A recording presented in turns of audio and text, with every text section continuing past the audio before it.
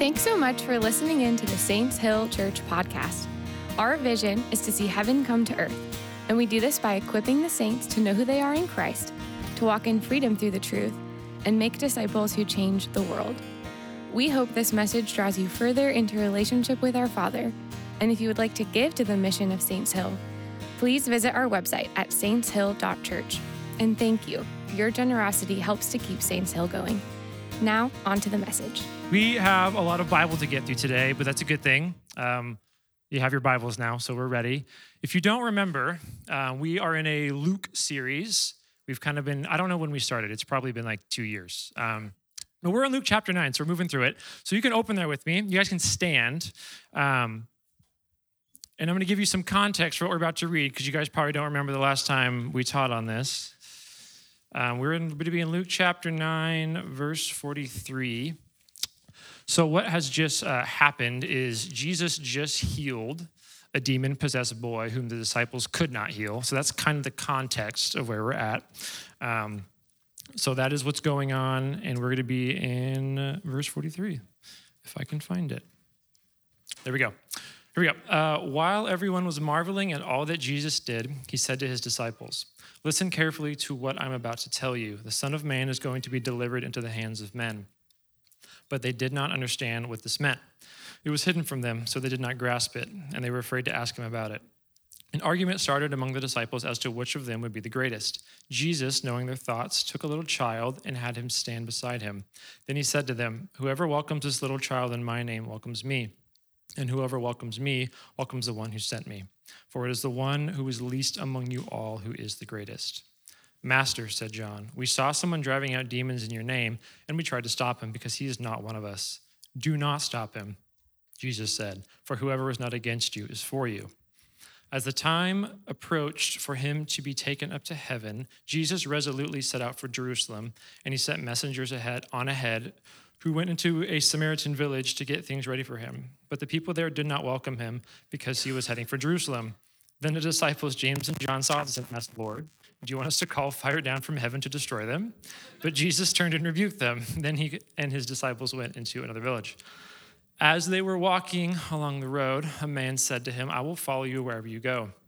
Jesus replied, "Foxes and dens and birds have nests, but the Son of Man has no place to lay his head." He said to another man, "Follow me." But he replied, "Lord, first let me go and bury my father." Jesus said to him, "Let the dead bury their own dead, but you go and proclaim the kingdom of God." Still another said, "I will follow you, Lord, but first let me go back and say goodbye to my family." Jesus replied, "No one who puts a hand to the plow and looks back is fit for service in the kingdom of God." This is the word of the Lord.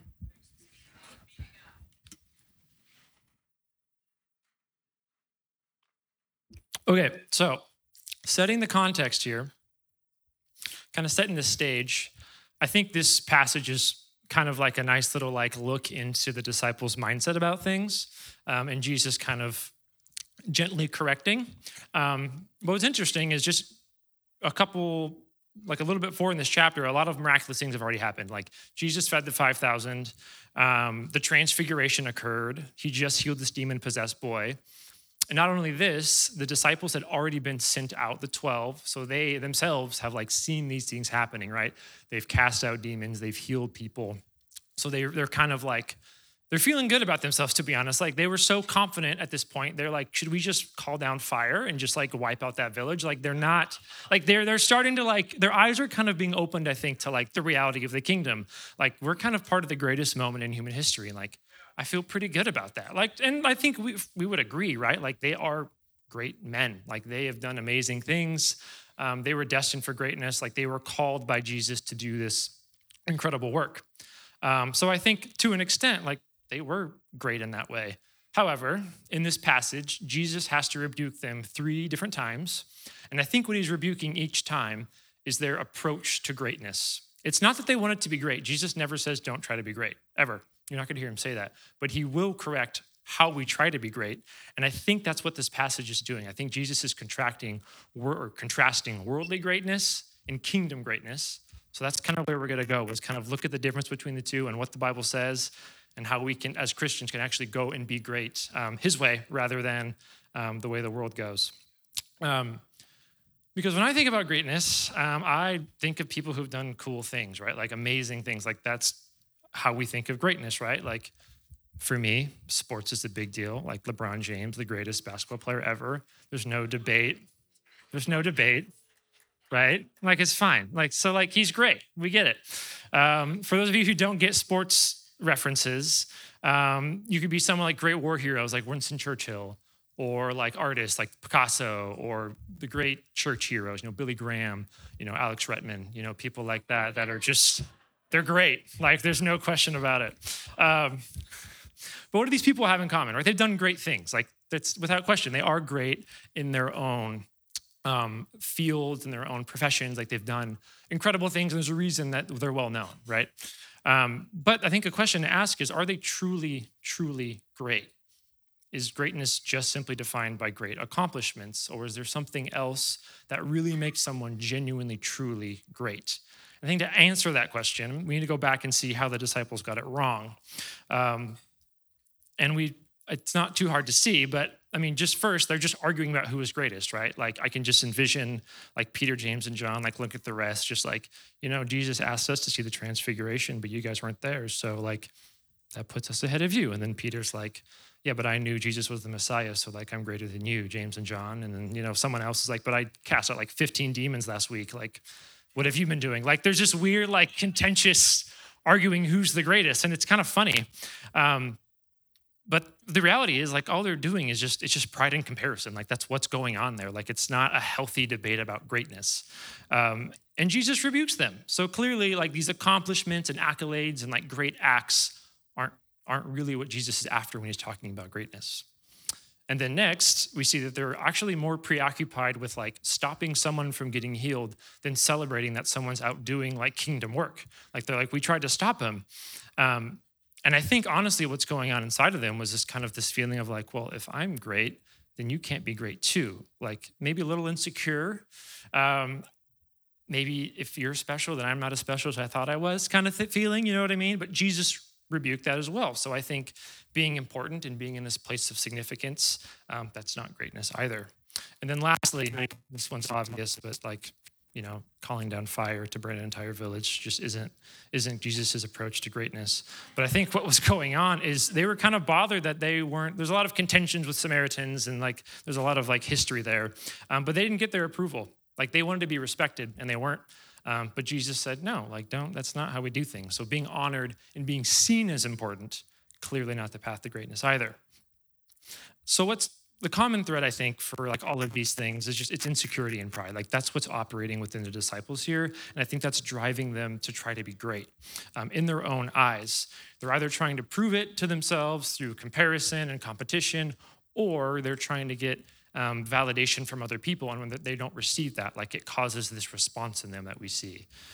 So I think that's where this is coming from, because see, if you're insecure, you're always going to need external validation all the time. Like that's just where you live for. You need it constantly. And if you're prideful, it's really the same thing. You still need external validation to make you live up to this high value and vision of yourself that you have. So I think that's what's going on. And a life full of those two things, like the fruit of it's just a self-focused life. It's constantly asking the question, how can the world serve me and my needs? And it's constantly asking, how can I use my power, my influence, my abilities to serve me for my own gain? And this is what we see in the disciples. And I think if we're honest, I know I can see myself in these stories, and I think we can too.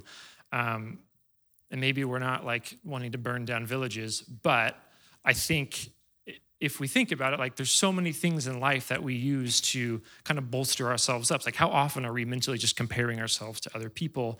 How often are we like doing things from this place of trying to make myself feel like I have value and I'm great and I'm special? And like the list is limitless, like it's limitless, right? Like it's clothes, it's a house, it's a job, it's money, it's ministry. All these things can be ways that we kind of gravitate to grab and like, oh, I can be great at this, I can be great at this, I can be great at this, or I can have this thing that makes me feel good about myself, whatever it is. For me, I know thinking back, like throughout my life, there's always been something, right? That's like in every season of life. Like in college, like I was like the nerdy guy who was like obsessed with getting like the best grades. And there was always like that one girl in the class who I could never beat. Because they would like post the grades on the wall. She'd always check and be like, Sarah, dang. And then you keep going. But like if I was better than my friends, I was like, well, at least I'm smarter than you guys. So like I can feel good about myself. Like that's a form of greatness, right? Like that's what I was doing. And I was comparing myself and like bolstering myself up. And now like past that, like it's new stuff. There's new temptations. It's like a career, it's a house, it's being a parent, it's ministry. Like there's always, in every season, there's always something that we're trying to be great at in our own eyes. And where does this come from? And I think this is an important question to answer because I think if we can find the problem, we can find the solution. So we got to go back to the very, very beginning of the Bible here to understand. So I think if you guys want to open your Bibles to Genesis 3.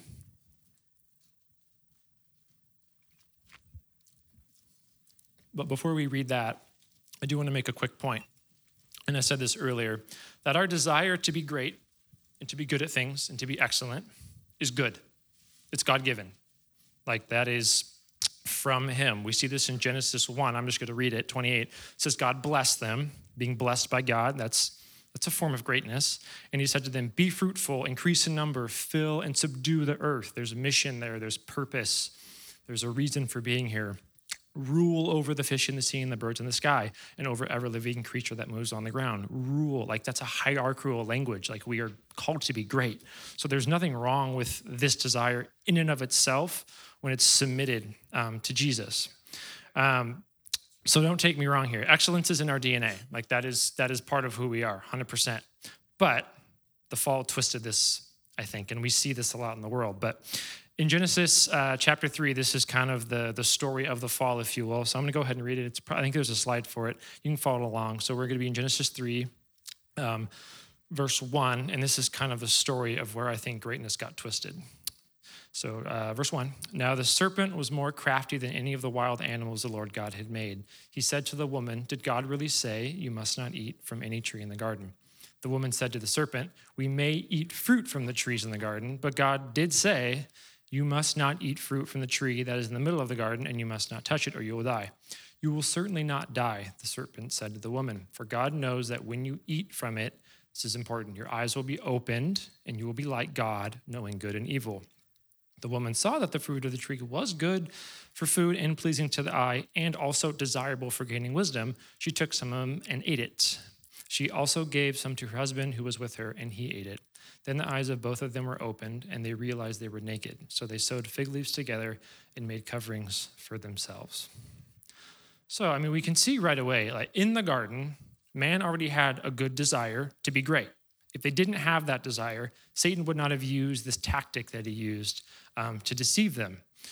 Satan promised him, like, you're going to be like God, like knowing good from evil. That's a trait of God. That's a form of greatness. Gaining this wisdom is like a next step in being greatness, right?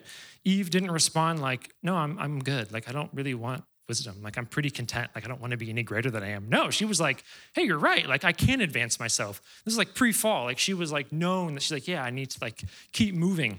So there's this desire there to be great. She had this natural inclination. Like, I want to pursue more. But she was deceived because we can't be great apart from God.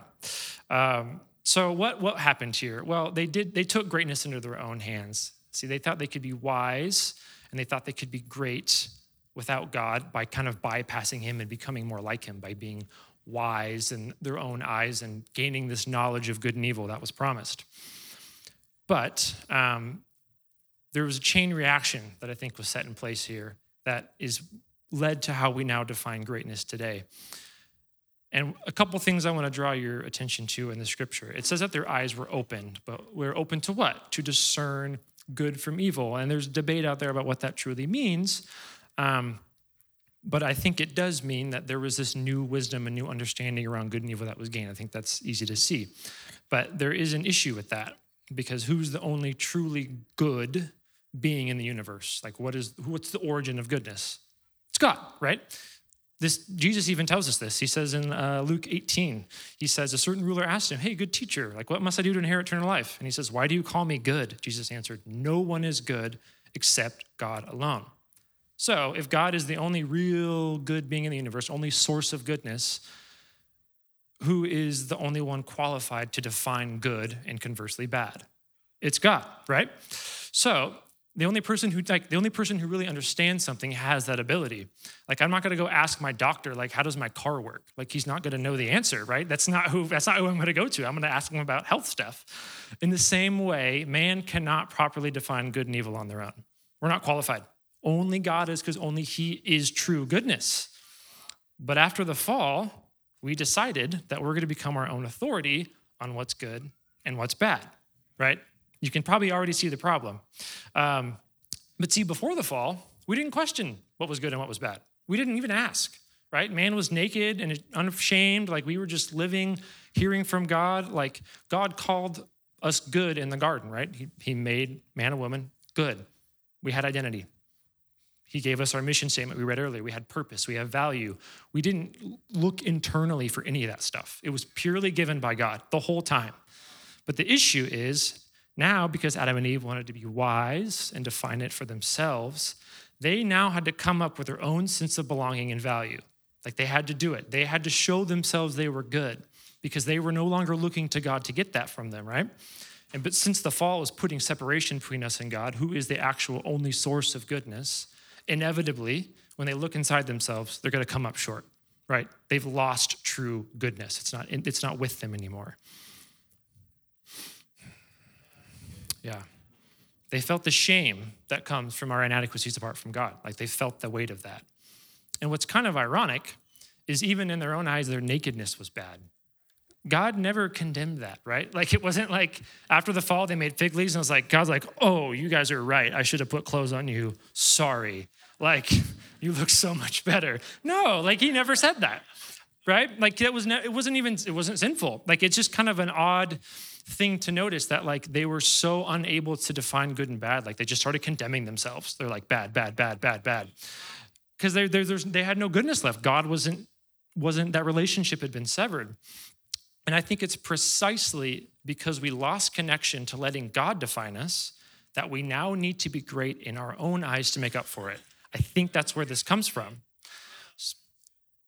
And I think that's where the root of unbiblical greatness in the disciples was found. It was because, like, pride and insecurity, right? They're going to manifest where there's lack, where there's emptiness. Like, that's what it's going to show up to kind of fill in the gap.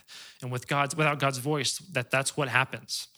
And I think now our motivation to do these great and amazing things in our lives, they're actually just like fig leaves that we're fastening over ourselves, right? This is a really good quote from John Eldridge. He says, most of what you encounter when you meet a man is a facade, an elaborate fig leaf, a brilliant disguise. We're doing our best now to maintain these amazing, these beautiful, important lives because we're trying to convince ourselves that we're good. We're just putting on these fig leaves, right? It can drive us to do impressive things. Like, we can go out and be great. But the motivation there is ultimately, it's self-seeking. It's an internal lack. That's where it's coming from. And this is worldly greatness. I think it's accomplishments done out of a self-seeking motive, looking to impress both ourselves and others. And just so it's not me talking, I have two really good quotes I think help paint this picture. One's John Piper, and the one's C.S. Lewis. This is him kind of explaining what's happened to greatness today. It says, greatness, it has been corrupted into a longing not to be great, but to be known as great. It's a big difference there. It has been corrupted into a longing not to be great, but to be greater than someone else. And then C.S. Lewis, same vein, says very similar things. I think this is from Mere Christianity. He says, pride gets no pleasure out of having something, only having more of it than the next person. We say that people are proud of being richer or cleverer or good looking, but they're not. They're proud of being richer or cleverer or better looking than others. If everyone else was equally rich or clever or good looking, there would be nothing to be proud about. This was the sin of the disciples. They didn't really want to be great. They wanted to be known as great, and they wanted to be greater than the next person. That was what they were after. And this is what caused the fighting between themselves. This is what caused them to try to burn down a village and to stop people from getting healed, because that was being threatened. Their own sense of greatness was threatened, so they had to stop it, right? And I think this is the desire that drives, just look in society. It's not hard to see this at play. Like, it's everywhere. Like, this is like chronically what's wrong with the world right now is people just trying to like fill in this lack that they have inside because they don't know they're good. And I think in order to not fall into this trap ourselves, we got to understand how Jesus is actually defining greatness. We need to know what greatness looks like, because he's, like I said, he wants us to be great, but we need to do it his way. So what is biblical greatness then? And I think it's the opposite of worldly greatness, right? If worldly greatness is a self-focused life, then biblical greatness is the opposite. It's a life focused on others. And Jesus gives us the answer right in this story. Back in Luke 9:46, I'll just read it. He says, an argument started among the disciples as to which of them would be the greatest. Jesus, knowing their thoughts, took a little child and had him stand beside him. Then he said to them, whoever welcomes this little child in my name welcomes me, and whoever welcomes me welcomes the one who sent me. For it is the one who is least among you all who is the greatest. So what is Jesus' path to greatness? Welcome little children. That's it. There should be no lack of children's volunteers after today. Amen? No. What he's really trying to say is if you want to be great, be willing to serve anyone and do it in a way that is not about being seen. It's not about validation. It's just about helping others. It's just about serving the Lord for the sake of serving. Like that is greatness, right? Today, like we glorify people who do kids ministry or like serve kids. Like it's kind of like a celebrated thing. And for some people, like that can actually be a source of like, that does make me feel good about myself. But back then, like kids were the lowest like members of society. Like serving kids was not cool. Like no one's praising you. Like there's no promotion. It's not seen. It's not glorified. Like you're not getting any like personal gain out of serving kids back then. So that's the message Jesus is conveying. That like there are people out there that you can serve and it will not benefit you at all, benefit you in any way. That's greatness. Go do that. And this is so different than the message we get in culture today. Like we're told that greatness is build the most impressive life, do the most amazing things, and get celebrated for it. Make sure people say good job. Like that's greatness, right? Like it needs to be seen. That's like Instagram's business model, right? Like totally. But Jesus has a very different approach, right? And this is, should be a slide for this in Matthew 23, verse 5-11. This is Jesus telling us kind of contrasting the same issue. He's contrasting worldly and he's contrasting biblical greatness. Everything, talking about the Pharisees, everything they do is done for people to see. They make their, can't say this word, phylacteries wide and the tassels on their garments long. They love the place of honor at banquets and the most important seats in the synagogue. They love to be greeted with respect in the marketplace and to be called rabbi by others. But you are not to be called rabbi, for you have one teacher, and you are all brothers. And do not call anyone on earth father, for you have one Father, and he is in heaven. Nor are you to be called instructors, for you have one instructor, the Messiah. The greatest among you will be your servant. For those who exalt themselves will be humbled, and those who humble themselves will be exalted. What is Jesus getting at? Let go of titles. You don't need to be called rabbi. Like you don't need people to see you as great. You don't need the accolades. You don't need the affirmation of men. That's not greatness. Like you just need to serve. That's all it is. That's an exhausting way to live, right? Like that is a life of anxiety and striving, like trying to keep your image up for yourself and for others to see. Greatness really only comes when we are serving for the sake of serving him and serving others. That's it. And if I'm honest, I don't walk around with that definition of greatness all the time. Like full disclosure here, like I'm not like the poster child for this. I still think of it as like what greatness would be. What would people look at my life and say, oh, he's great. Like that's what I think of greatness. And I think it's tempting, honestly, because if I do something that's great, like then I can feel good about myself. Like I did that. Like that's me. Like I have value. Like I did something great. And I give this caveat that there is a place for excellence and there is a place for being great and doing things well in this place of serving where God's called you to. Like if you don't want to put in the work to become the person that's God called you to, like that's actually a form of selfishness itself and laziness. But at the same time, a servant heart takes zero skill. Like you don't have to be good at anything to serve. Like that's not a prerequisite. Like people don't have to look at it and be like, wow, they did such a good job. That's not the point. The point is doing it for the sake of doing it for others. It's not so much a specific act as it is like a mindset. In my day job, like I work in healthcare.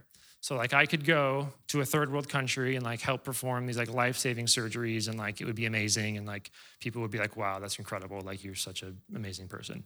Or I could go to work tomorrow and go to my regular job, doing what I always do, and like no one's gonna see it, no one's gonna say thank you, like I'm just doing my job. But if I do both of those things with a servant heart, because I'm doing what I feel like God's asking me to do, and I'm loving that person in front of me, neither act is greater in God's eyes. They're both great. They're both serving. So it's not about the numbers or the metrics. It's not how much, or honestly even how well to an extent. It's why. It's why you're doing it. And the why has to be, it's ultimately about him. Matthew 25:40. This is like the most haunting scripture. Truly, I tell you, whatever you did for one of the least of these brothers and sisters of mine, you did for me. When we are serving, that's why. Because we're doing it for him. It's for the cross. It's for Jesus. Yeah.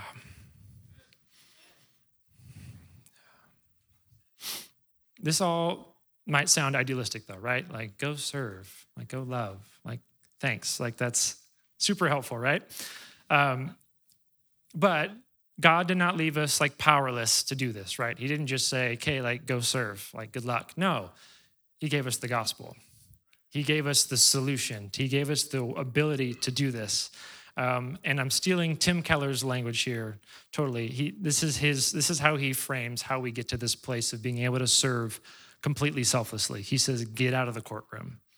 Get out of the courtroom. And this is what I mean by that. Because this, like, I think being able to serve is like 100% dependent on this. Like, this is how you do it. Like I said already, ever since the fall, when our eyes were opened and we now, like, our own judges of good and evil, we almost like we became our own judge. Like we sit on the judge seat and we look at our lives, and every day we're judging ourselves. Are we good? Are we bad? Are we good? Are we bad? This is why we're constantly asking the question, like, did I say the right thing? Do I look okay? Am I funny or smart enough? Like it's like we're presenting evidence to ourselves, like good, bad.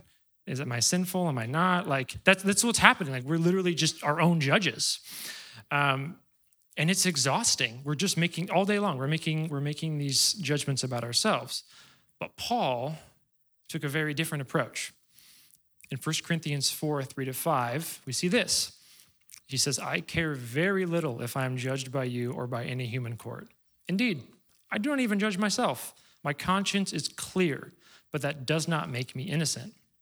That's very interesting. We'll talk about that. It is the Lord who judges me. Therefore, judge nothing before the appointed time. Wait until the Lord comes. He will bring to light what is hidden in darkness and will expose the motives of the heart. At that time, each will receive their praise from God.